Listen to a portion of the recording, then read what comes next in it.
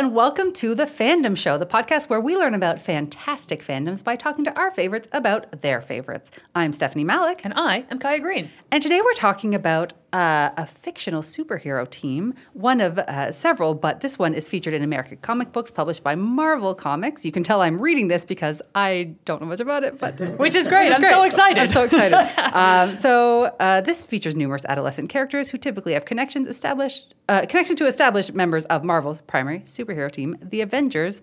We are talking about the Young Avengers today. The Young Avengers. And I know what you're thinking. You're thinking, is that just the Avengers? But young, wrong.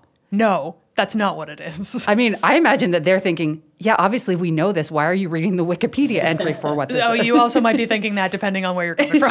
Kaya, what do you know about the Young Avengers? Oh, so little, which is great. I mean, the thing is with most comics, I'm somebody who wishes they were a comic fan, but has not had the access to a lot of things. So the few comics I've read, I love, but this isn't one that has ever come across my path. So I know that the team is a bunch of kids who were sort of pulled together because they all had various superpowers, and they kind of mimic the real Avengers or the older Avengers, whatever that would be called in this Avengers. Old Avengers, ancient Avengers. That actually sounds dope. Anyway, I know there's like parallels there, but that they're sort of their own team that have their own dynamics. I also know that they've been very celebrated for queer representation, which is awesome. Yes. Always a big fan of that, which makes me immediately want to read them. And that is pretty much the extent of my knowledge. So I am stoked for this episode. Yeah, I just know it's gay. I know it's got some gay stuff in it, and that makes me excited. Honestly, that's the reason I've watched most of the things in my life. Yeah, you're not wrong. It is a draw. But we love gay. Researching this, I truly didn't know very much about it, which is always fun. Yeah. It's always a fun thing coming into a fandom and prepping for an episode. That being said, because we knew not much about it going in, these questions may be fully off the rails. So we'll see. We hope that we've captured the general introduction to it, but I'm excited. You know who does know a lot about this? Who? Us. No, it's our guest. Me. It's our guest. Anthony Oliveira is a National Magazine and GLAAD award-winning author, film programmer, pop culture critic, and PhD living in Toronto. His work spans comics, prose, journalism, academic research. He does live screenings in Toronto with Dumpster Cinema, I believe it's called. Dumpster Raccoon. Dumpster Raccoon. How could I forget the word raccoon? It's literally one of my favorite animals. Yeah, you were just saying. It's on your Instagram. Come on, Steph. They're great. They have little hands. They're nocturnal. They can do so much. They wash their food before they eat it? Yeah, I love them. They're very cute. They're right to, I think. His first novel, Day Spring, is forthcoming from Strange Light Press in 2023. Anthony, thank you for being here. Thank you for having me. I feel like I've been biting my tongue and chuckling on the mic this whole time. But hi.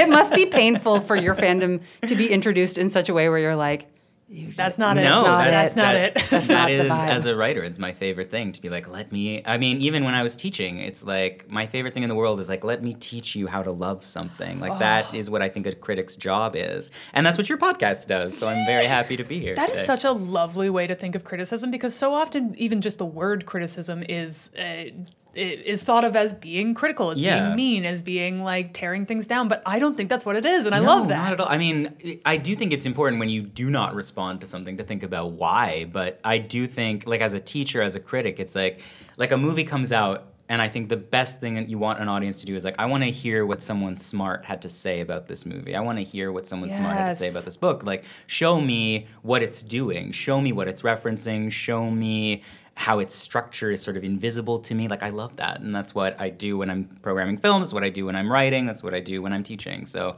and I love podcasts like this. So. Yay. I love that stuff. As Steph well knows, almost every time we finish a show that I really love, I'm like, I can't wait to read about this. I want to watch so many YouTube videos about it. And then Kaya's gone for 3 days. I start to get excited that we're about to finish it so I can start reading about it. This is very true. All right. So, Anthony, how would you describe Young Avengers? Please correct the mistakes. No, I think you basically had it. The Young Avengers are like an early 2000s project.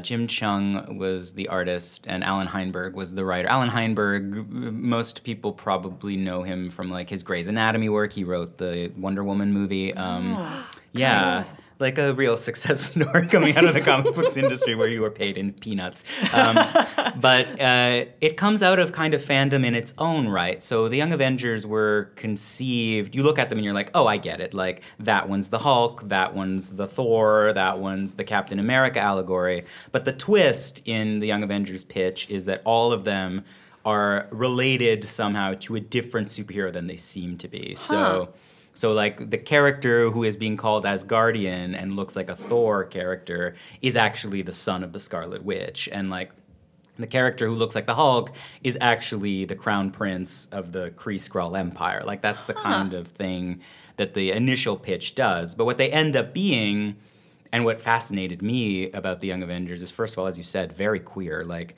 a real watershed moment in representation in the big two comics. I remember when I was a teenager reading it and being like, is the subtext becoming the text? I love when that happens. Are these boys about to kiss? And that was like a huge deal for me. I mean, obviously, indie stuff will always precede the big two, but that was a big moment.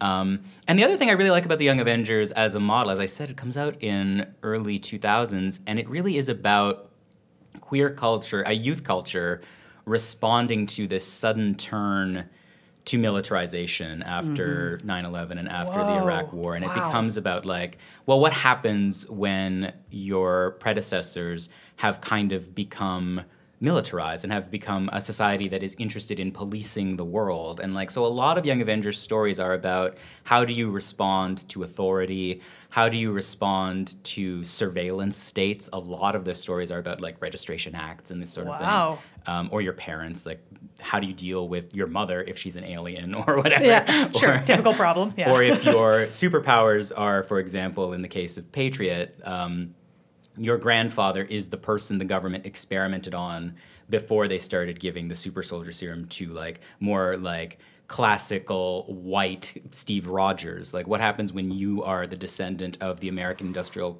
complex's victims? So I love this universe as like a toy box to play in. That's incredible. Can I ask maybe a very simple question, and maybe not relevant, but just because I don't have a lot of access to this world, but I know the MCU and like those characters. Where in relation does this start to like in the comic timeline of like Civil War and like relating to basically that turn where it's like, we want to register everyone. Don't you dare. I want to be free. That's pretty soon after, I think. I would want to check the month to months, but the Young Avengers are operational by the time of the Civil War. Okay. So they don't have an ongoing book during it. And there's a really funny kind of flub where they had to like retcon and explain why some of the kids are on which sides of the registration or not registered. So like almost universally their anti-registration is basically, as you'd expect based on what I was just saying. Yeah. They're here they don't trust authority, and a lot of them have been given very good reasons not to trust authority. But yeah, that's exactly right. That's about the era we're thinking about when America is suddenly passing things like the Patriot Act and thinking about to what extent should we be using the mechanisms of the surveillance state against populaces. And so that's a lot of what Young Avengers stories are about, yeah. Dang. That sounds awesome. Dang. So you talked a bit about when you started getting into it, but what was your full origin story? Like, how did you come across it? Yeah. How did you find it? I've been a comic book kid since really, I remember very distinct. Actually, the first comic book I ever read was in Canada. You're probably too young to remember this, but for a while, Skippy Peanut Butter was packaging Spider-Man comics with your peanut butter jar. Oh my God. Yes. Why couldn't I have that? I want that. So were they like little ones or full-size ones? No, they were full-size, and to be honest, I don't remember how that worked. But I had a peanut butter Skippy comic book about Spider-Man fighting. It was like done by Marvel Comics, but Canadianized. So like Elektra was smuggling drugs into Canada inside of hockey pucks. Oh my gosh. Into Montreal. My God. Yeah. So at first I was a Spider-Man kid, but I was a kid when the X-Men animated series was coming out. Which was an amazing show. Yeah, really stands up perfectly. Like it's yeah? thinking about its social justice allegory so relentlessly. And amazing people. You should interview them if you get a chance, the creators of that show. But would happily. oh, Oh my they'll God. do it.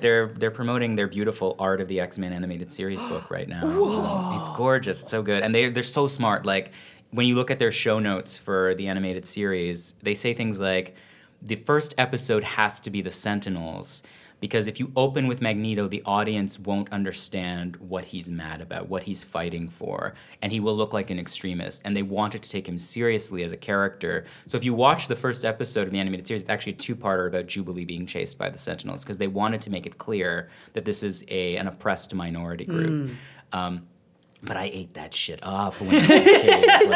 Like, I didn't know why I was responding to it as much as I was, but I remember I read to pieces one of those Scholastic Book Fair books about who are the X-Men, like their biographies and everything. Bless the Scholastic. Yeah, They have the little yeah. pictures and then just like the little Exactly. stats and then the write-up. Oh, I beautiful. loved that. I memorized it before I'd ever even seen some of these characters before. And then they'd show up in the cartoon and I would lose my mind. It's like, that's Lady Deathstrike. I know it. She's from the book. So I was buying comics relentlessly as a kid before I really understood why I was responding to, like, obviously maybe not obviously. If you can't tell by my voice, I'm a queer man. And like the X-Men allegory just like was catnip to me. Like I grew up in a very conservative Catholic house.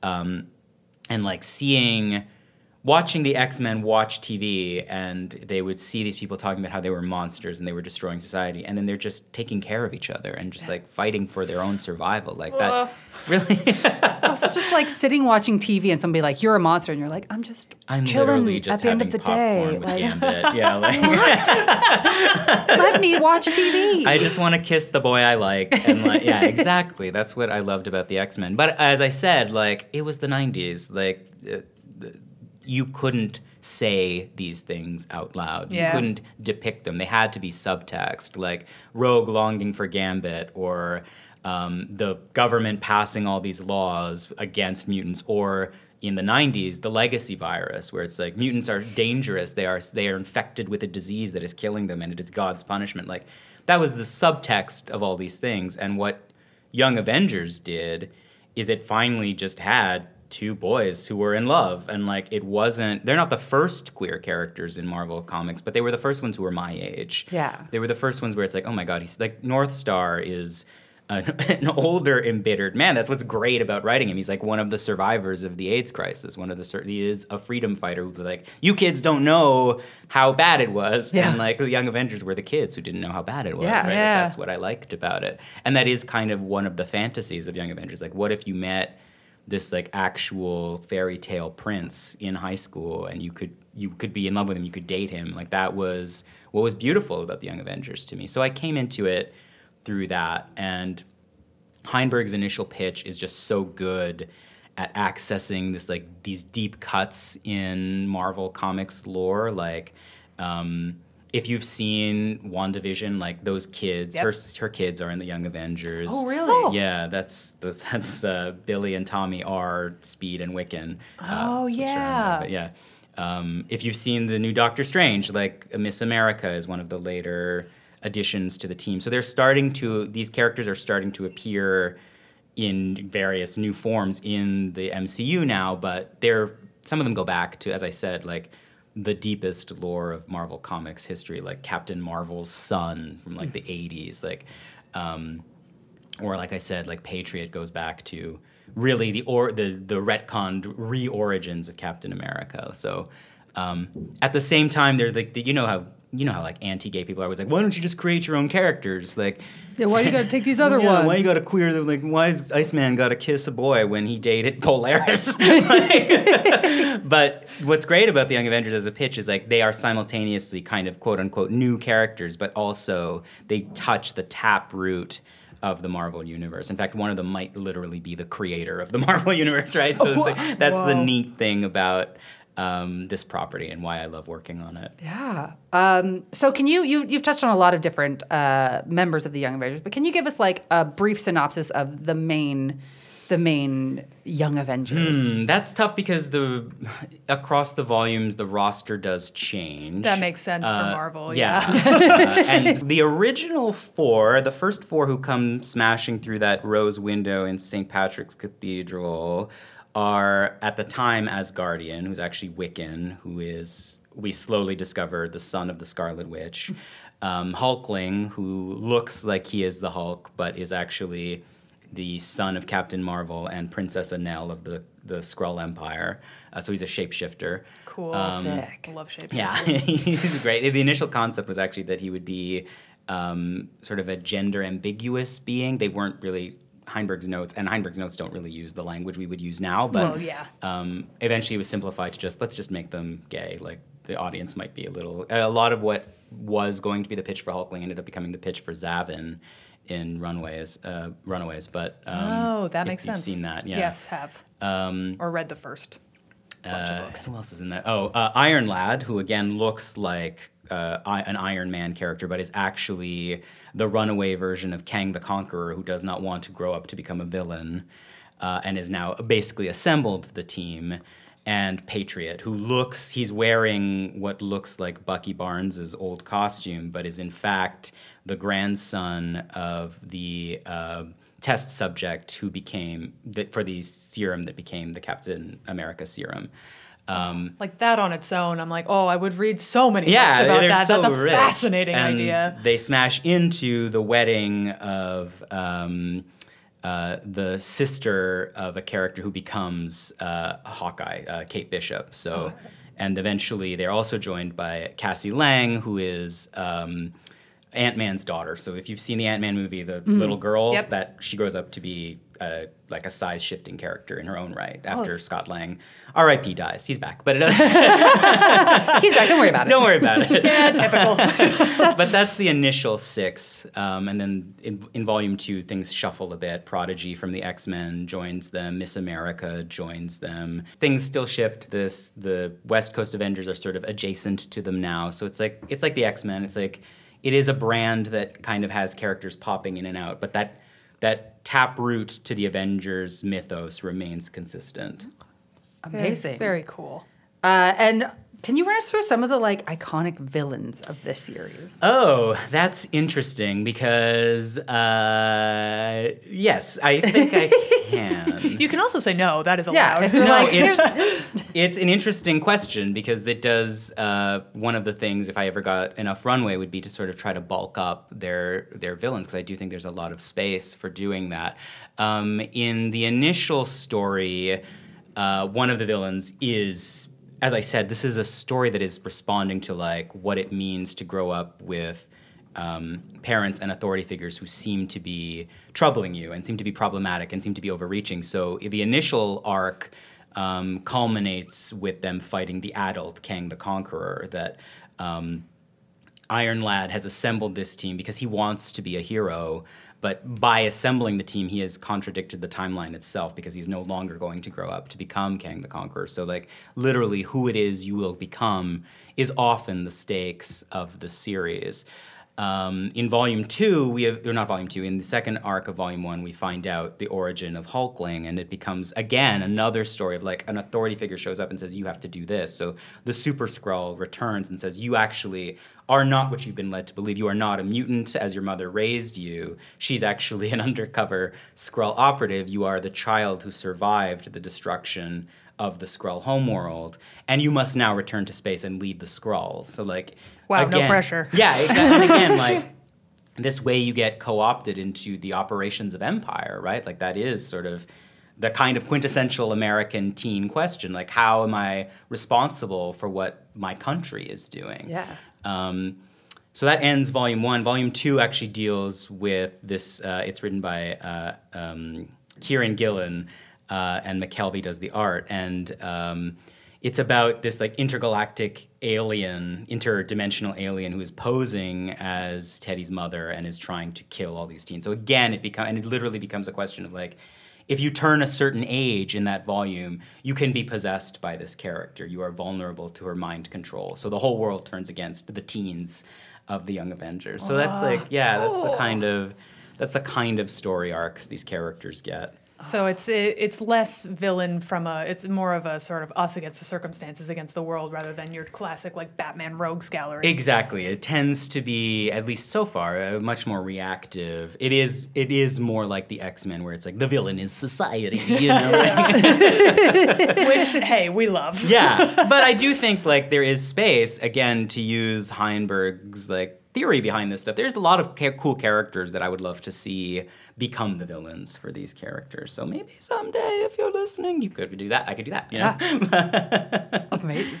Can you tell us a little bit more about sort of the queer representation? Because I understand there's multiple queer characters. Yes, right? in fact, at various moments, it seems like there has not been a straight person on the roster. Yes, yes. More of this. More of this. Really doing the work for the franchise. Yeah. Really appreciate that. More. Everyone's gay unless they're said to be straight. Please. That's how I write anyway. But yeah. So in addition to Wiccan and Hulkling, which sort of became, because it was the early 2000s, the flagship like two white cis male characters. Yeah.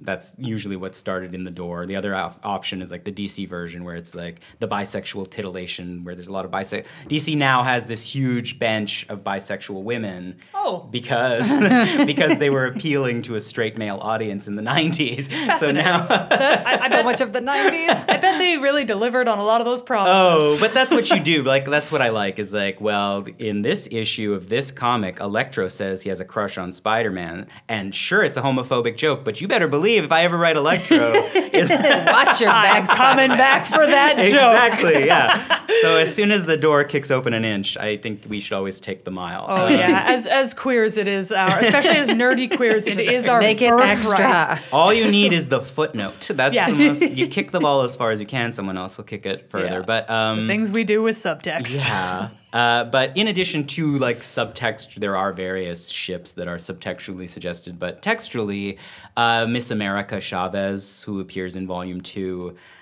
is a lesbian character. She is from a parallel dimension called the Utopian Parallel.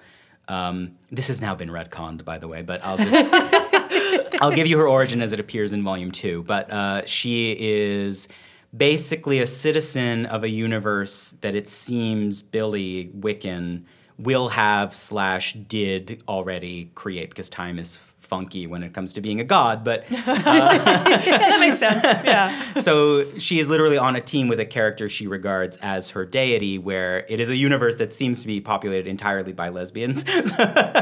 Sorry, where is this? How do I we sign get up? to this? How do I get there? Do you have directions? Or? Can you tell me exactly what issue this is and how I find it? Right That's now? in Volume 2. Yeah, Volume 2 of Young Avengers. She can literally, among like superpowers and flight, she can kick holes in dimensions. So she literally like punches or kicks so they can teleport around and escape the characters that are Sick. chasing. That's I love this. I love She's everything great. about She's this. She is in the Doctor Strange, the new Doctor Strange movie. This is Miss America?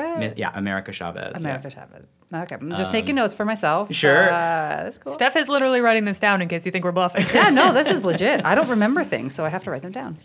Prodigy, who joins in Volume 2, is he comes out as bisexual in Volume 2 because he has a crush on Hulkling, and he has been depowered because it's post-M Day in the Marvel Universe, so Wanda Maximoff has said the infamous phrase, "no more mutants," which basically entirely depopulates the Marvel Universe for all but 200 mutants.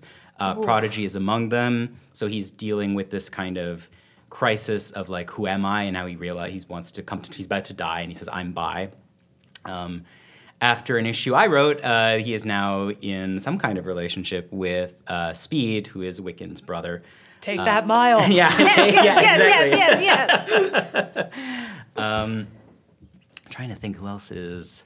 I guess we should also mention that you write for this series. We didn't talk about that. I do that, yes. Occasionally. I am a freelancer, so... It's so exciting. But you've been able to contribute to it with, which, as somebody who was a fan first, must have felt incredible. Yeah, there really is something about working on Marvel properties that, I mean, I do my own, obviously, writing. I've written a novel. I've written some indie graphic novels that'll come out soon, but...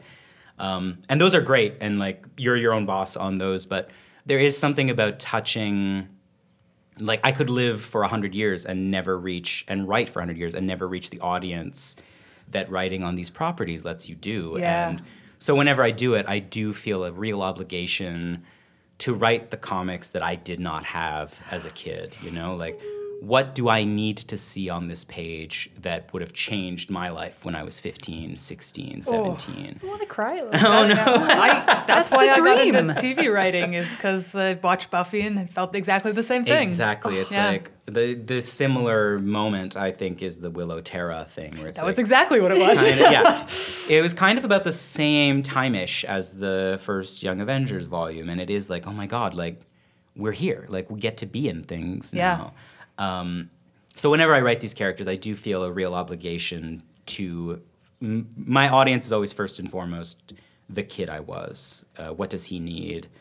What does his soul need to see? Yeah. And that to me is the real pleasure of working on these Well, characters. talk amongst yourselves. I'm going to go cry somewhere. Oh, for a second. no, sorry. Gentle tear for our little wonderful. tiny selves. And I think that's so lovely. It's so like inspiring too, because I mean, some of those stories are probably written by somebody else who was like, "Hey, this is stuff I haven't seen or needed to see," right?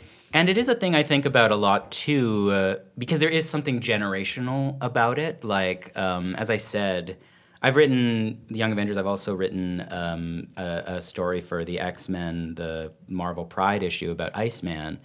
And I do think I use these characters differently generationally, because Iceman's story is more like mine. Like, what if you had to closet yours? What if you were raised by a piece of shit like Charles Xavier, who who like is running a school where it's like, well, you better strap down your wings and hide your big feet, and we have to make sure we stay in the closet and teach everyone we're good neoliberal citizens. That was the right way to get by at the time. Exactly. Yeah. I mean, so he thought. He has a very sharp critic in Magneto, who is Magneto was right. Like, and we're now seeing in the X books what happens when more queer writers get into the room, and like it is very hard in the Krakoan era of X-Men to imagine. Charles Xavier's dream is long dead at this point. We're now on Krakoa living what was always Magneto's dream, what was the Genoshan dream, really. Anyway, that's a digression, but the point is, a like, great one. when I write Iceman, it's like it kind of becomes about like, what does it mean to live that way?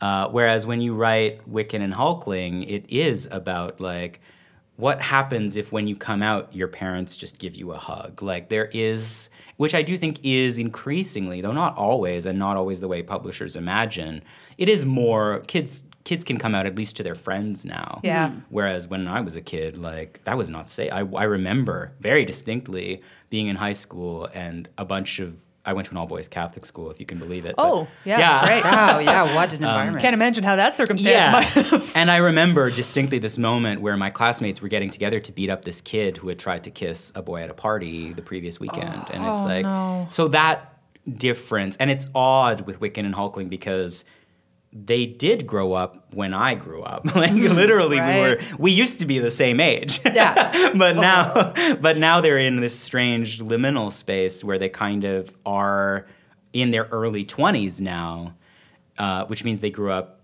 later, I guess. So it's like you have to kind of, as with everything in the Marvel universe, you have to kind of ride this shifting timeline situation. Yeah. Yeah. Oh, fascinating.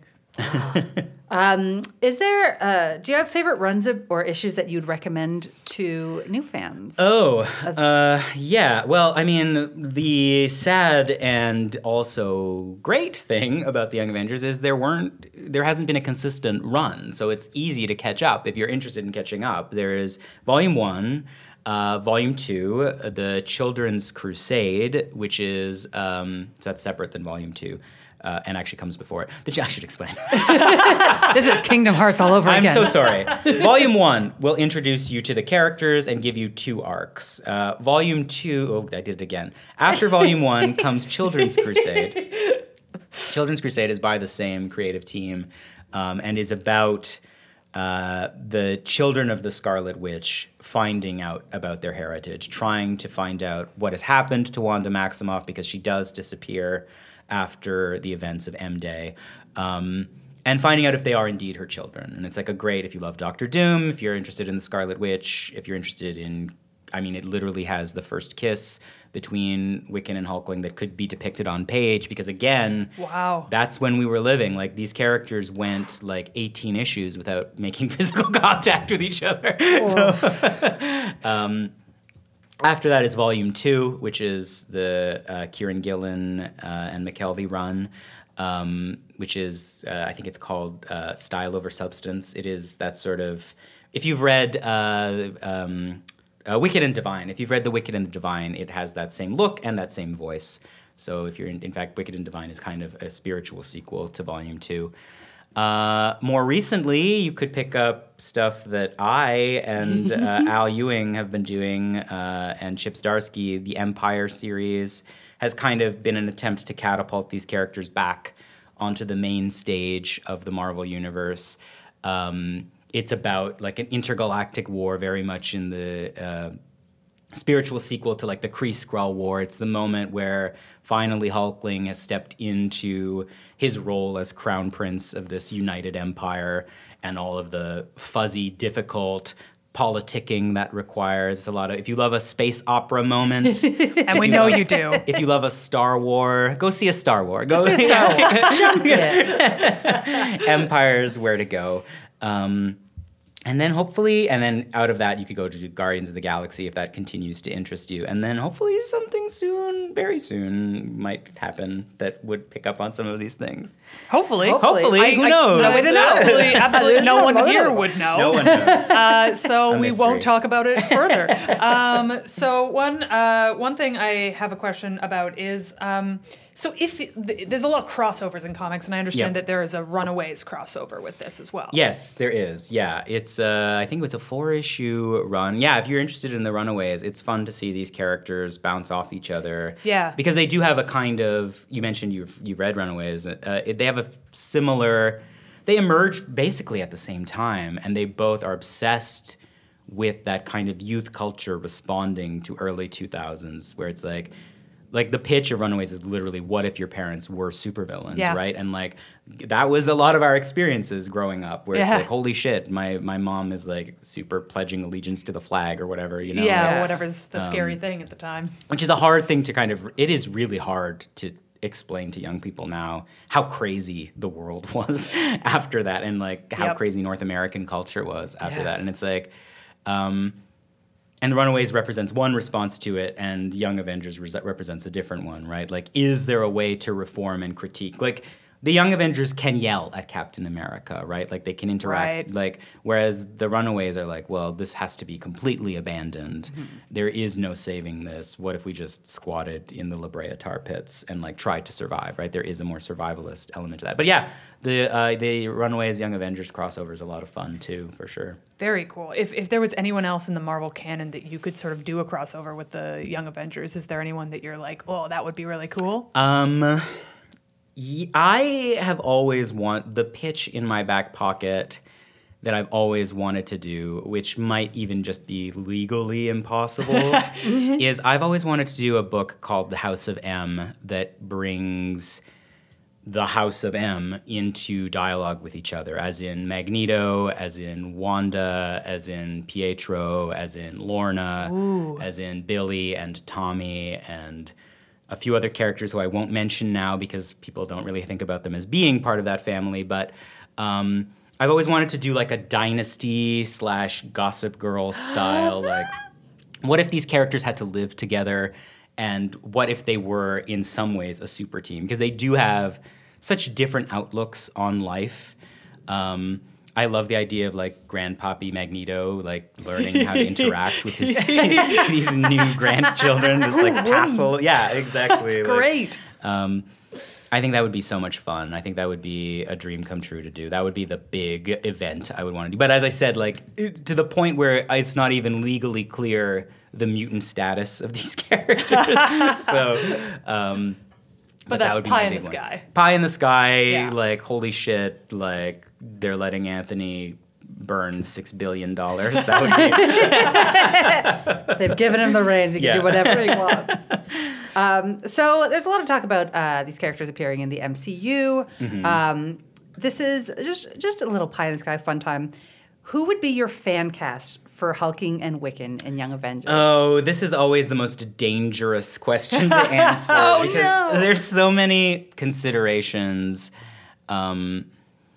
And I do think, like, I pity the casting director has to do it. I do think casting directors have the job. The other thing is I'm like, my ideal would be that they're too young. I don't know who they are now. Like, that actor doesn't, I don't know who that actor is. Best case scenario, Best they're case new. scenario. Yeah. And I do think there is something to that, right? Like, don't bring a name people know to the stage. But I am aware and very sensitive to the fact that, like, for example, Wiccan is Jewish. That is very important to me and to many readers. It's important to depict that as part of his story. And I do think we have a really bad tendency in casting to erase Jewish actors and characters. Absolutely. So that would be that would be the note I would give to the casting director. Like, you have to do this. You have to land this.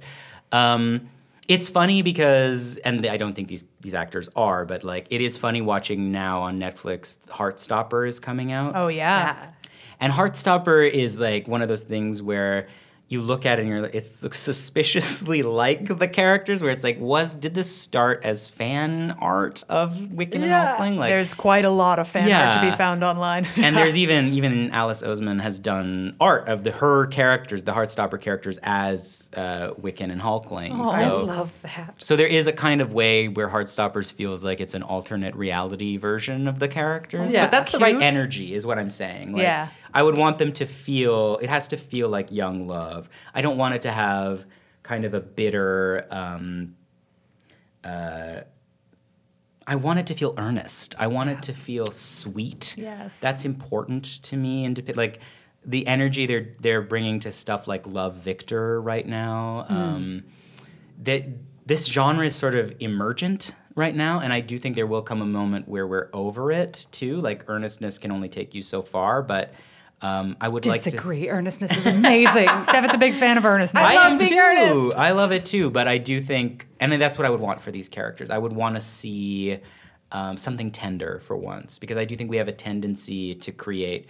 We're a little irony poisoned, and it is something that I worry about, especially with the MCU, where it's like, I hate when a character, like, chuckles and makes fun of the events of the story. Yeah. Like, that's what I would say. Those would be my notes to a much more competent, as I'm passing the file to a casting director. Yeah, I see what you mean about the earnestness, and, like, that is such a thing in queer culture too, is that for such a long time it was very, like, turbulent. There was so much, like, tension, and you couldn't have what you wanted, and so just getting to see two characters have what they want, it's kind of lovely. Yeah, and the other thing I would say, my other note to the casting director, this has always been very important to me. It's important to me that Billy Kaplan does not pass as straight. Because I think that is a kind of narrative we've gotten very bad at depicting, and when we depict it, we kind of sneer at. It matters to me for these characters that Hulkling can pass. It is, like, built into the character as, like, a shapeshifter. Makes sense. Yeah, like, it's part of his metaphor. He's like the jock at school. When he comes out, it's a choice for him. It is a decision. He's, like, friends with the bullies at school. Like, he destroys a kind of, like, prom king life by coming out. Yeah. Billy does not pass. Billy doesn't have to come out because everyone knows. Even his parents are like, we've known for a long time. But, like, he's legible as queer. Something about his manner. He's bullied for being kind of a quote-unquote sissy kid. Yeah. So that would be important to me. That would be something I would tell the casting director too. Like, this kid needs to give other queer kids who don't pass the representation they deserve, that isn't being sneered at by the story, that is sort of depicting what it means to be... experience that I think is actually quite common but almost never shown in art is, like, the thing that happened to Iceman, where someone's like, you're gay. Like, that was my experience. The first person I found out when someone told me, you know? You're like, I was told repeatedly before I was willing to admit it. But that's my fault for buying so many vests. Early 2000s. Not even a joke. That's what happened. Okay, what's the nerdiest thing you've done in relation to this fandom? I guess wrote it. Yep. No arguments for that. Had a feeling that might be the answer, but Okay, great. Do you want to move on to some hot takes? Yeah, we're going to head into some hot takes. So we delved into the deep reaches of the internet and also our social media to get listeners and people's hot takes on Is this the Young rapid Avengers. fire? Am I like... You can take as long or as little as you want with the answers to this. So this one comes from Brian McLaughlin. And I don't understand any of the words of this. Okay. But they should have gone with J-Bone and my Archie-like pitch where the Marvel High kids rivals were the kids from Xavier's School for Gifted Children. The Marvel High Kids were the rival against the School for Gifted What Children. is the references they gave at the top? J-Bone Uh-huh. and an Archie-like pitch. Oh, okay. So it's like, I get that. So you kind of do like a... Yeah, that would be fun. Like a... did you guys watch X-Men Evolution? Like the kids in school kind of thing? I don't remember. Yeah, I didn't watch that one. Oh God, before your time. Yeah, I get that. That would be fun. But then there is this tendency... Avengers characters never come off well against the X-Men. It's just sort of a perennial problem you have. It's basically the result of a shared universe. Like, as soon as you create a story where there are mutants who are like this permanently oppressed minority, the question always becomes dangerous of like, why isn't Captain America doing anything about that, right? Like, most infamously, there's the moment where Emma Frost confronts Iron Man, and when Iron Man during the registration stuff, and it's like, where were you when our babies were burning, right? Like that's the question, and that's like there's a hard question to answer, and it is always a risk of like putting these characters in parallel to each other. Like what I wouldn't want, and what I would worry and ask this person about is like, how do you keep it from becoming the greasers versus the socias, where it's like, how do you keep it from being the X-Men are like the oppressed kids and the Avengers are like the cliquey privilege. Yeah, kind of takes the shine off them a little bit. For sure. Which can be done, but like that would be my concern. Like I don't want Wicked and Hulkling to be the bad guys in this story, right? By virtue of just being in a different set of circumstances and universe. And actually, I do think one of the fun things about Wiccan as a character is that he is in many ways so privileged. Like he grows up on the Upper West Side. Whereas his brother, they're reincarnated. It's very tricky. But his brother, Speed, identical twin, but raised in what has been suggested a much less privileged position in New Jersey with like parents that seem to have not been great, who ends up in like juvenile detention, a weird juvenile detention facility that seems to be some kind of superhero maxi prison. But sure, of course, why not? Yeah. But, does Xavier have a side like juvie? Side hustle? Yeah. He runs Probably, the he school actually does. Moira McTaggart's island is very frequent, like Proteus is kept there for years. Again, the manifold sins of Charles Xavier. Oh, yeah. So you talked about loving Spider-Man, and this one is just a random one I found on the internet. It says, I'm down to see Peter interact with the other young heroes, but I don't think he should join the team. I feel like Peter's presence would overshadow them, and I think the team's dynamic works well without him. It would be like having tons of amazing, cohesive, fresh new basketball talent on a team, and then Steph Curry joins the team. I do wonder if this question is about the MCU Spider-Man. I assume. Okay, yeah. First of all, I love Peter Parker. I think he's one of the greatest characters in fiction. I love him. Do you have a preference over your Peter Parkers from the MCU? As a side question. Oh, you mean of the three now that we've done? I feel like I really like the cute, sweet Tom Holland version. Agreed. But it's not really him from the comics. Like, Agreed. It's kind of a new character, whereas the Andrew Garfield feels like Spider-Man. Agreed. Like every time he's on screen, he really did steal that last movie. Like Absolutely. Completely agree. As soon as he showed up, I was like, whoa, this is fun. Yeah. Because I think he was better than the Spider-Man movies he was in. Yeah, that is, yes, he is. He was really perfectly cast. He has the kind of, even his like balletic physicality is right. And he captures that kind of, he's good at capturing that kind of Steve Ditko-y, there is something of like the angry incel about the early Spider-Man comics where he is kind of chip on his... I always remember that episode of 30 Rock where Liz Lemon remembers high school and we realized she was the bully, like she was the nerdy bully. Oh yeah, I love that episode. And if you read the old Stan Lee Ditko stuff, that's kind of Peter's energy. Like that's why he has to learn the lesson of great power. Great power means great responsibility, right? Like It's a smart ass.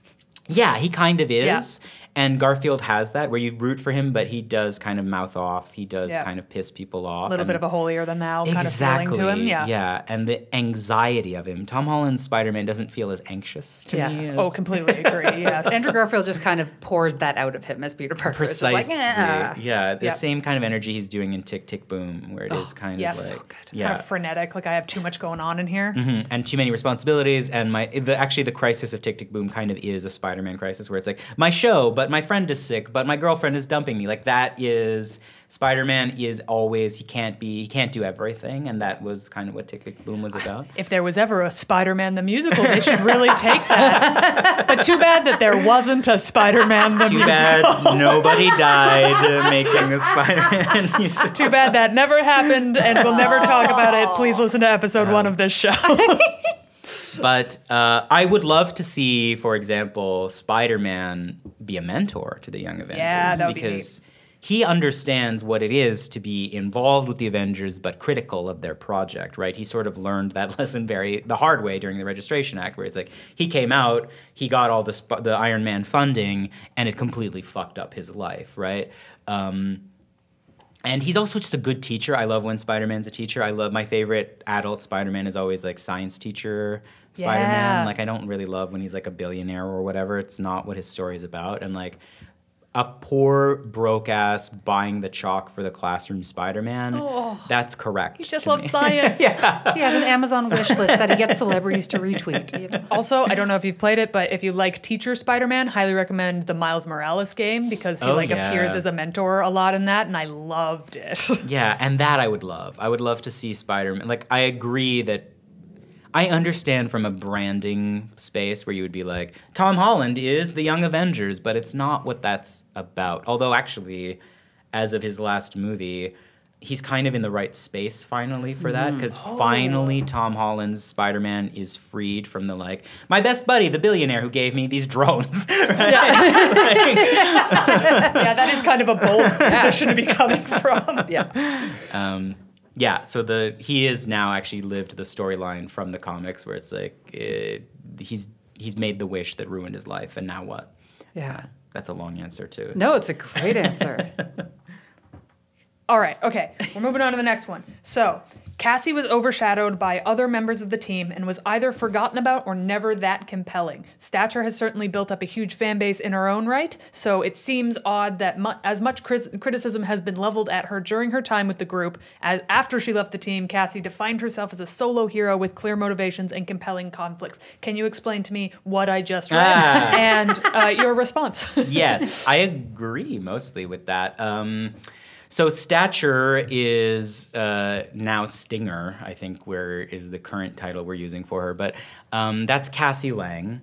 Cassie Lang is the daughter of Scott Lang, which, if you've only seen MCU stuff, that's Ant-Man. That's like, what's his name? Paul Rudd. Paul Rudd's daughter, yeah. The never-aging man. Exactly.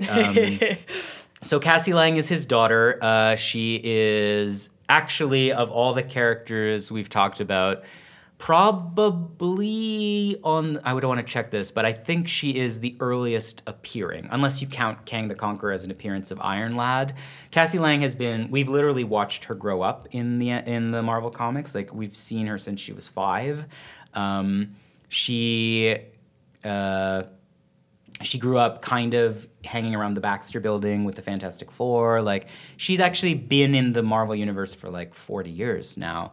And it's true that she's probably had the least amount to do in the afterlives of the characters since. Like, people kind of know about Hawkeye. They kind of know about Kate Bishop. Cassie has never really had her own kind of storyline. I would also like to see her have a story. And I have some thoughts about that, precisely because she does sort of touch this really old amount of history in the Marvel Universe. But I agree. Yeah, let's give Cassie a chance. She deserves it. She's a good girl. That's kind of the thing that's fun about her. She's like the responsible daughter.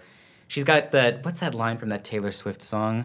a careless man's careful daughter. Like that's Cassie Lang. Like Whoa. Scott Lang's kind of like a ne'er-do-well rogue, and Cassie's his response. If you like Cassie, you should read the recent Ant-Man series by Zeb Wells.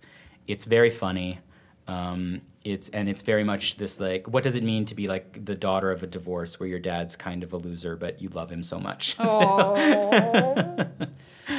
is a bit of a flippant question, but I like it. I wonder how Billy feels about that of the two of them, Teddy's perceived as the hot one, and he's the plain-looking dude who lucked out and traded up. Oh, that's funny. Yeah, that goes to what I was saying about Teddy passes. Teddy is the classical, like, quote unquote, and again, the extremely problematic term, the all-American jock, right? Mm-hmm. And it is a mode we kind of, the question becomes like, how much has he chosen that? Because he is a Skrull, and Skrull physiology is different. They don't revert, like if you knock out a Skrull, it doesn't turn back into a Skrull. They don't really have real forms, which interests me a lot as a character beat. Like there's obviously a lot of interesting queer stuff to do with that. Oh yeah, absolutely. Like there is something really fascinating about that as a modality, the way it would change the way you go through life. But we have seen issues, for example, in one of his origin stories, Young Avengers Presents, we see he literally bulks himself up between panels. Like his muscle mass is something he chooses. He is in some ways performing that jockness. But this goes to what I was saying earlier. Like there is something about Billy where he doesn't pass. There is something about his appearance, his mode of going through the world that people read as less than. And so that's how I feel about it, is like, well, what does it mean to be the person who is maybe skinnier than they want to be, who is moving their hands more than they want to be, who's more femme presenting than they want to be? How comfortable is he in his own skin is a question I find interesting and fascinating, especially since he is a reality warper, right? Like he can rewrite the world as he sees fit.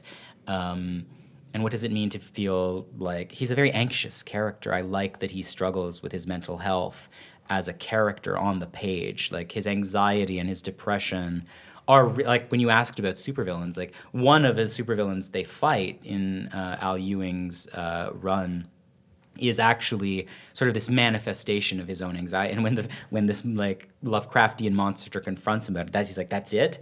Like I say meaner things than that to myself every day. Relatable content. Yeah. So that's how I feel about it. I do think he thinks about it. I do think he's aware of the fact that people are like, they see him as less than. It is a permanent part of his life now because they're in space, and Hulkling is literally the crown prince of two of the great empires of 3 galaxies. And Wiccan is his +1. And I think that is a very real queer experience, too, of like you show up at the wedding that's your partner's family's wedding, and no one treats you as real. No one treats you as the your friend. real. Yeah, your friend, exactly. And I think there is something. Al Ewing gave him the title of Prince Consort, King Consort.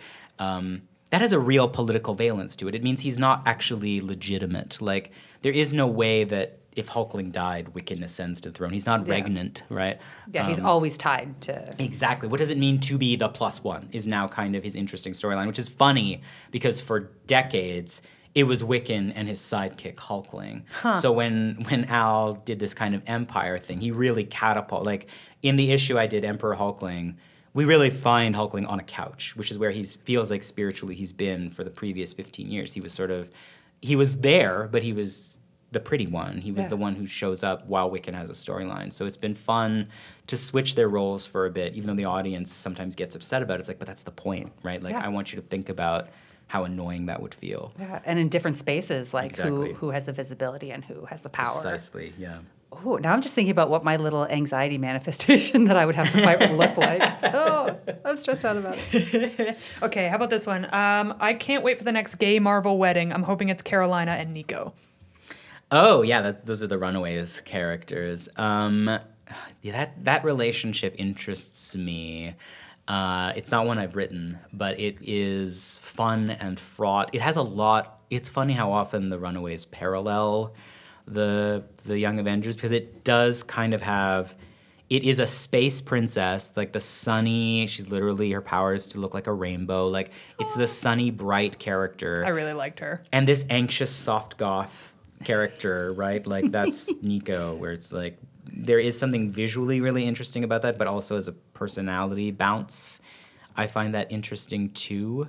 I would like them to grow up a little more as characters before they got married. I don't feel like every queer couple needs to get married right off. I do think I find it a little bit like, I understand it from straight writers. I understand why straight writers want to give queer characters happy endings. But it also feels like the goal of heterosexuality is like, you get the married, you get the kids, you get the house. And for a long time, I think it was discussed as the singular goal for gay people, that once we get Precisely. married, we're A-okay. Yeah. Nothing Yeah. after that. And there is, and well, I actually love seeing like domestic drama. I love seeing like, well, what does it mean to have a baby and all these sorts of things. Yeah. But I do think there is a tendency to give queer characters happy endings, but what you've done is given them an ending. And now it's like, well, okay, where has that character been since? Like, right? right. So that's always a risk. And it's why I'm happy to see that Wiccan and Hulkling are still getting stories. Yeah, that's awesome. This is last hot take, just because they talk about this. A lot of people are excited about the idea of a cinematic adaptation. Understandably. But this one is, Kate makes a lot of sense as the leader and financier of the team if they do a cinematic adaptation. At present, yes. I think that is true. She's also, I mean, they've cast, let me see, 1, 2, 3. Well, they've cast actually a lot of the cast now that I think about it. Patriot has appeared. Kate has appeared. She's certainly, if they needed to be bankrolled, which I'm not sure every superhero team does, she does make sense. I enjoy Kate as a character to think about privilege, right? Like, what does it mean where you're from wealth? And I particularly enjoy that her mother is a vampire right now, because I do think that's that is a great metaphor for like that sort of class predation that Kate has to struggle with. Do not disagree. Yeah. Whereas her mentor Clint is like literally from like dirt poor, right? So she's also the oldest of the actors they've cast. So that makes sense. She holds her own. She's a great actress. I agree. That's Was a she good the take. one that looked back at the director when someone asked a question about the casting for Young Avengers, and she was like, and everyone's like, no, shut up, don't look at me, don't look at me, turn your face. Yeah, I suspect I am not in any way linked to the MCU stuff. I do not know what they're planning, but they do. It is Don't at him. Yeah, it is interesting to see how many of the characters have started to appear. That does seem like a pretty sure sign that it's coming. Yeah. Which is the opposite of her comic book origin. Like, she really is, like I said, the first 4 does not include her. They crash her sister's wedding, and they kind of ruin her sister's wedding. And she becomes the responsible one, but she kind of bullies her way into the team because she doesn't have superpowers. And it is funny that now in the TV show, she knows she's good friends with an Avenger, right? Like, that was a very late development in the comics. So the landscape is completely different. Oh. Last but not least, do you have any hot takes that you would like to share in this exact moment? Ooh, always risk. I feel like I've done a lot of hot taking, haven't I? Absolutely. You have. Yeah, But maybe there's one we haven't touched on. You're like, this has to happen. I have a lot of opinions about what has to happen, but when I get them, I put them in a Word doc Yeah, that makes called sense. Young Yeah. Avengers. You don't get to hear that for nothing right now. Not on this show, that's Yeah. for sure. What is it the Joker says in Dark Knight? If you're good at something, never do it for free. Absolutely. We have a Patreon, by the way. We'll talk about that in a second. But yeah, okay, great. So nothing you'd bring up right now, but like, wait for it maybe. I have quite a few hot takes. I hope I can bring them to you in a more finished form. Cannot wait. Looking forward to that potential outcome. Awesome. Well, at the end of every episode, we do like to share our micro fandoms for the week, which we will do in just a moment. But before we do, we're going to talk about how, in fact, you can support the show. So there are many free ways that would be greatly appreciated. You can reach out and follow us or send us compliments at Fandom Show Pod, or you can also email us. Steph, do we know the email now? Cardboardswordcollective@gmail.com. There we go. If you have ideas for future episodes and you want to catch up on past episodes or just want to say hi, you can visit us at thefandomshow.com. Please tell all of your nerdiest and non-nerdy friends about us, your friends, your family, your dog. I don't know. Tell people about us if you like us. You can get on your podcast provider of choice, though, ideally Apple Podcasts, and do a little rate, review, and subscribe. Just a one-sentence review even helps us. Anything helps us rise up in the charts, and that means we can have more fans. And if you want to support us monetarily, you don't have to. This podcast will always be free, but if you have a little extra weight in your pockets and you want to let it loose somewhere, turn it into digital currency and find us on Patreon at patreon.com/thefandomshow. For a couple of bucks a month, you can get episodes early. You get a shout out on an episode. You can submit hot takes for episodes. You can read our Nerds Letter, where I summarize a bunch of cool things that I found on the internet and that are going on in the world related to nerdy stuff. It's awesome. And yeah, check that out. And thank you so much to one of our new patrons, Chris Hanks. Thanks, Chris Hanks. Thank you, Chris. Thanks for supporting this fun little endeavor. You rock. We're a fan of you. We're a fan. Absolutely. We're your fan. And our theme song is by Yusu Kim. So now we're on to our micro fandoms. Kai, I'm going to start with you on this one. What are you fanning over this week? Hey, have you all seen Severance? Because if not, you should watch Severance. Because I want to talk to some more people about Severance. It was very fun. It's a very good show. I recently, because I did the thing as we discussed earlier, as soon as I finished Severance, I decided to go read about Severance at length. And a couple people are calling it sort of like the first big show of the Great Resignation. So if you're sort of interested in the idea of discussing what role work has in our lives and like how much of ourselves do we sell to companies and sort of all of these very interesting questions, this show does like a very, very fun job of exploring that. And just from a writing perspective, I feel like, I don't know, it's a tight show. I really enjoyed it. So that's what I'm nerding out about right now. Anthony, what are you nerding out about? I think I have two. Yeah, do it. No rules. This week I burned through Our Flag Means Death. Yes! I think I messaged you and you just said like, hey, OMFT. I was like, I want to talk to you about this. We also like that. That was so good. I loved that show. And like puts the lie to a lot of the things we've been talking about, where it's like you can just put queer people in movies and TV and people will watch it, right? Yeah. Like all these studio anxiety we've been seeing for decades is like, nope, like people will love it. People will watch it. Can't wait for that to be renewed. And last night we went to the movies and walked past all the people seeing Doctor Strange and walked into Everything Everywhere All at Once. Yes! Just amazing. Incredible film. So smart, so fun, so wonderfully stupid at various moments. You will cry as two people with hot dog hands make out. Like, it is so great. One of the best things, you'll want to be a rock. I know that doesn't make sense to you right now. This all sounds like gibberish, but trust us. Yeah, it's so good. Those are my two, I think. Oh, wonderful. Steph? So my fanning of the week is based on actually of another podcast on our network. I Hate It, But I Love It. Did an episode on the Chipmunk Adventure. If you've never seen the Chipmunk Adventure, let me tell you, it was one of my favorite movies as a kid. Haven't watched it in a while, and revisited it because Kaya has never seen it, and we were going to listen to this episode. I was told it required my full attention. Yes, Kaya was going to play Hades while watching. I was like, no, you have to watch the Chipmunk Adventure because this movie is a fever dream. And it is. It absolutely is. And it just, some of the banging songs, there's a song, Girls of Rock and Roll. They're dancing on the Parthenon. It's amazing. Is this one of the CG ones? No. So this is back in late 80s. And they go into a great discussion about this on I Have Violet, so I won't reiterate too much about it. But basically, the Chipmunks and the Chipettes, the lady chipmunks, right? Because you had to have it, are sent on an adventure around the world in hot air balloons by two rich siblings who are using them to smuggle diamonds in exchange for cash. And if you think that doesn't make sense, you wait till you watch the movie. I will preface it as deeply problematic. Because it was made in the 80s, and it's about a bunch of kids traveling the world. So you can imagine the different cultures they experience and how yucky that is. But honestly, fascinating to watch. Have you seen the episode of the Chipmunks where they bring down the Berlin Wall? Sorry, what? I'm sorry, what did you just say? I have it stuck in my head, and it aired before, like it aired while there was still a Berlin Wall. Oh my God. Yeah, and they sing a song that I still cry when I hear about like the wall coming down, and the Chipmunks do. Basically, the premise is that the Chipmunks are invited to Berlin to put on a concert. Yeah, because they're the biggest act in the world. Yeah, of course. And Alvin ends up on the other side of the wall, and they're trying to reunite the Chipmunks with Alvin. God. And so at the concert, on both sides of the wall, the crowd sing together, and the wall tumbles down.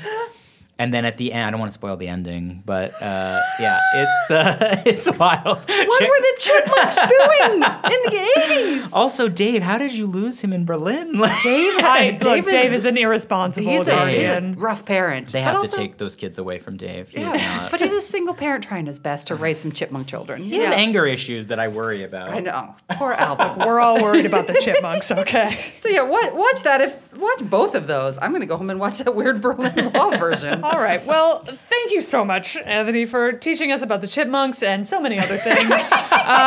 Where can people find you? You can find me on most things at, well, first of all, AnthonyOliveira.com. That's one good place. But also Mea Koopa, which is a bad Latin and Super Mario joke. MEAKOOPA. That's Twitter, that's Instagram, that's whatever platform we all go to now that Elon Musk owns everything. But yeah, that's where I am. Amazing. And anything you want to plug that? Nothing I can plug right now. Perfect. Stay tuned. Hit up those two places and just pay attention. Yeah, pay close attention. Yes. Something will occur in the future. Yeah. Excellent. Well, till next time, love the things you love and tell everybody about them. Bye. Bye-bye. Bye.